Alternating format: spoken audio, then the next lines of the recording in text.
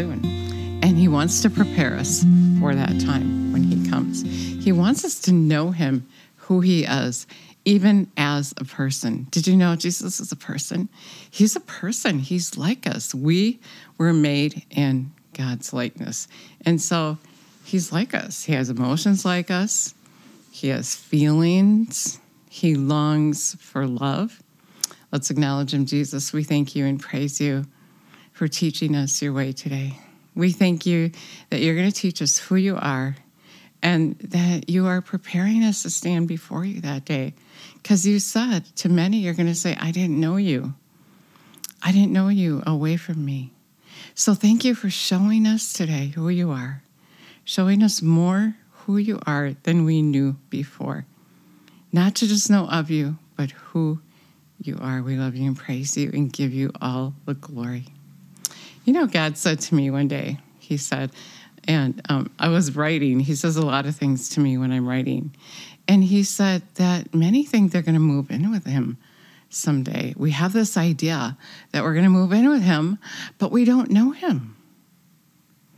And some people don't agree with him or even want anything to do with him. And still, they think they're going to move in with him. That's what he said to me. That's what he said. And, you know, it makes so much sense.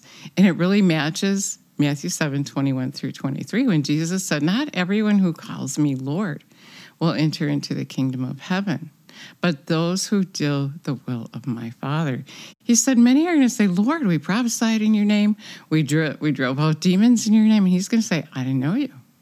Away from me, you who practice lawlessness, which is a clue right there. If you're practicing lawlessness, you really don't know him. Because to know him is to love him. Love the Lord your God with all your heart, all your soul, and all your mind. And then you'll be able to love others. And we're not so good at either one. But God showed me that to love him with all your heart, all your soul, and all your mind is to care about what he cares about. And then he cares about your neighbor. He cares about your brother, your sister. He cares about those around you. And so if you care about him, you're going to care about them. So that's one thing. But the other thing that Jesus wants to talk to us about today is that he is a person. He is God, but he's also a person. We were made in the Father's likeness, and so he is like that. He is like us. And he said we don't realize that. And that's why we kind of back off from him because of what we don't know. Hosea says, my people perish for a lack of knowledge. We don't know him. We haven't taken the time to know him. We don't realize he is a person. That's what he said to me. He is a person. He has emotions. He has feelings, just like you and I. And he brought this up to me when I was writing my book, The Man in the Red Tattered Shirt. By the way, I just want to pause and say, you can have that book for free. All you have to do is go to visioneternity.org. And on the very first page, you can click to get this free book. I'll send it to you. All I need is your address. So anyway, in chapter 4 of my book, I'm going to read to you a little bit what is here. Well, actually, I'm just going to read you Genesis 22, where God pointed out to me that he was jealous of the relationship that we have with each other. And here, he was jealous of the relationship Isaac and Abraham had. So anyway, God tested and proved Abraham and said to him, Abraham. And Abraham said, here I am. God said, take now your son, your only son Isaac, whom you love. And when I read that, he showed me that he's jealous of how we love each other, and we leave him out because we look at him as not a person, not attainable, but he is. In fact, when we leave here, he's going to live among us. We're going to live with God in the new heaven and the new earth. And so the message that I have today is he's saying to us, excuse me here a minute. He's saying to us, I want you to know me as a person. I have emotions. I'm a person. And if you don't know me, how are you going to move in with me? That's what he said to me that other day when he was talking to me about how we expect to move in with him.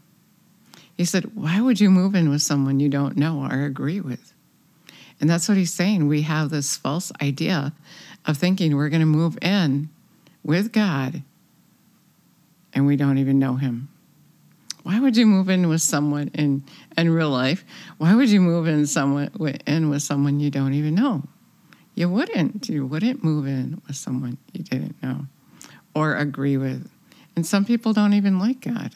Some people talk very evil of God. And yet they think that they're going to move in with him when they leave here. And he wants us to know that that's not true. And that's what he said in Matthew 7, right? Not everyone who calls me Lord will enter into the kingdom of heaven. And so God is a real person. He has real feelings. He has real emotions. And he wants you to know him as a person. He wants you to know that he is like us. He is like us, and I talk about that a lot in this book. He wants you to know that you can't see him because you're looking in the wrong direction. He's not a thing. He's God, of course. He's the God of the universe, and he can do anything. But he's also a person, and that person, in Peter, he tells us that he's long-suffering.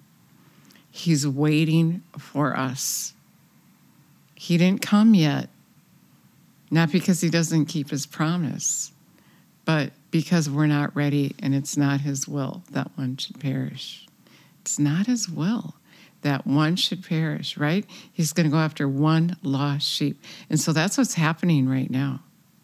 He's getting the word out through every available voice, whoever will go for him, whoever will do that greater work. Jesus said, I'm going to go, and if you believe in me, you're going to do what I was doing.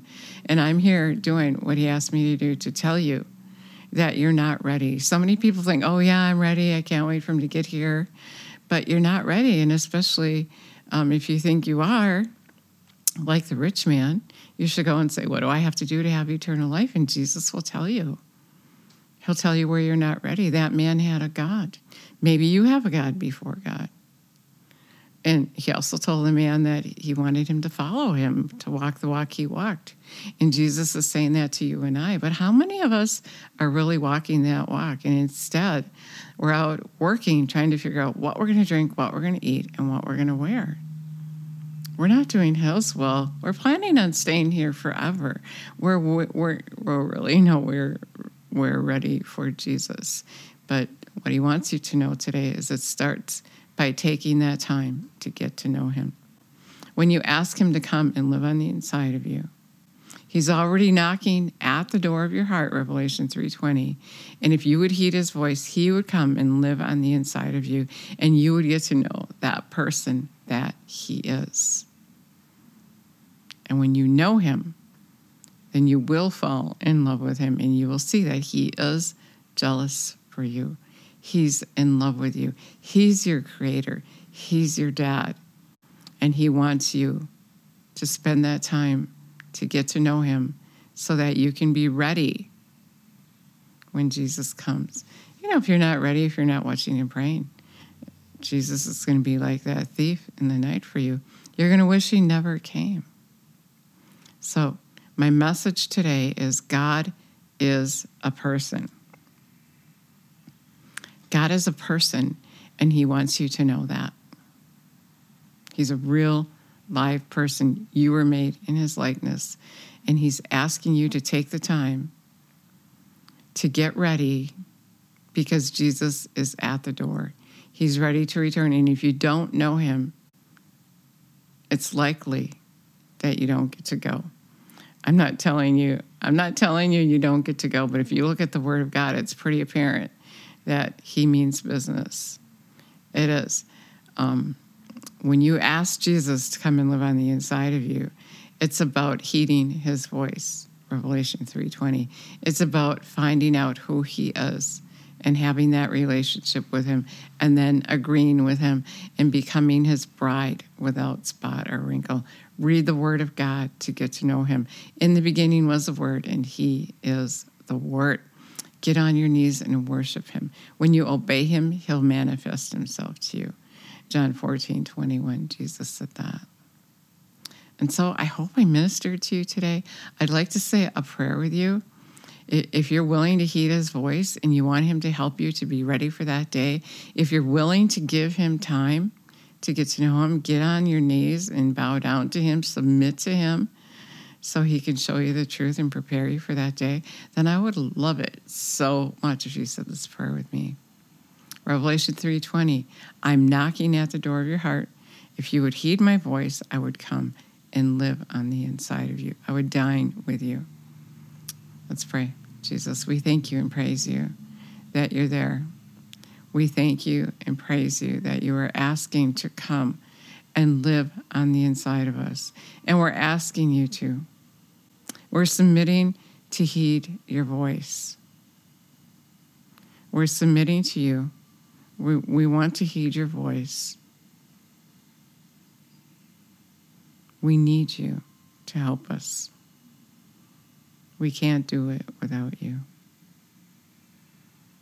We can't do it without you. You said that. You said we can't do anything without you.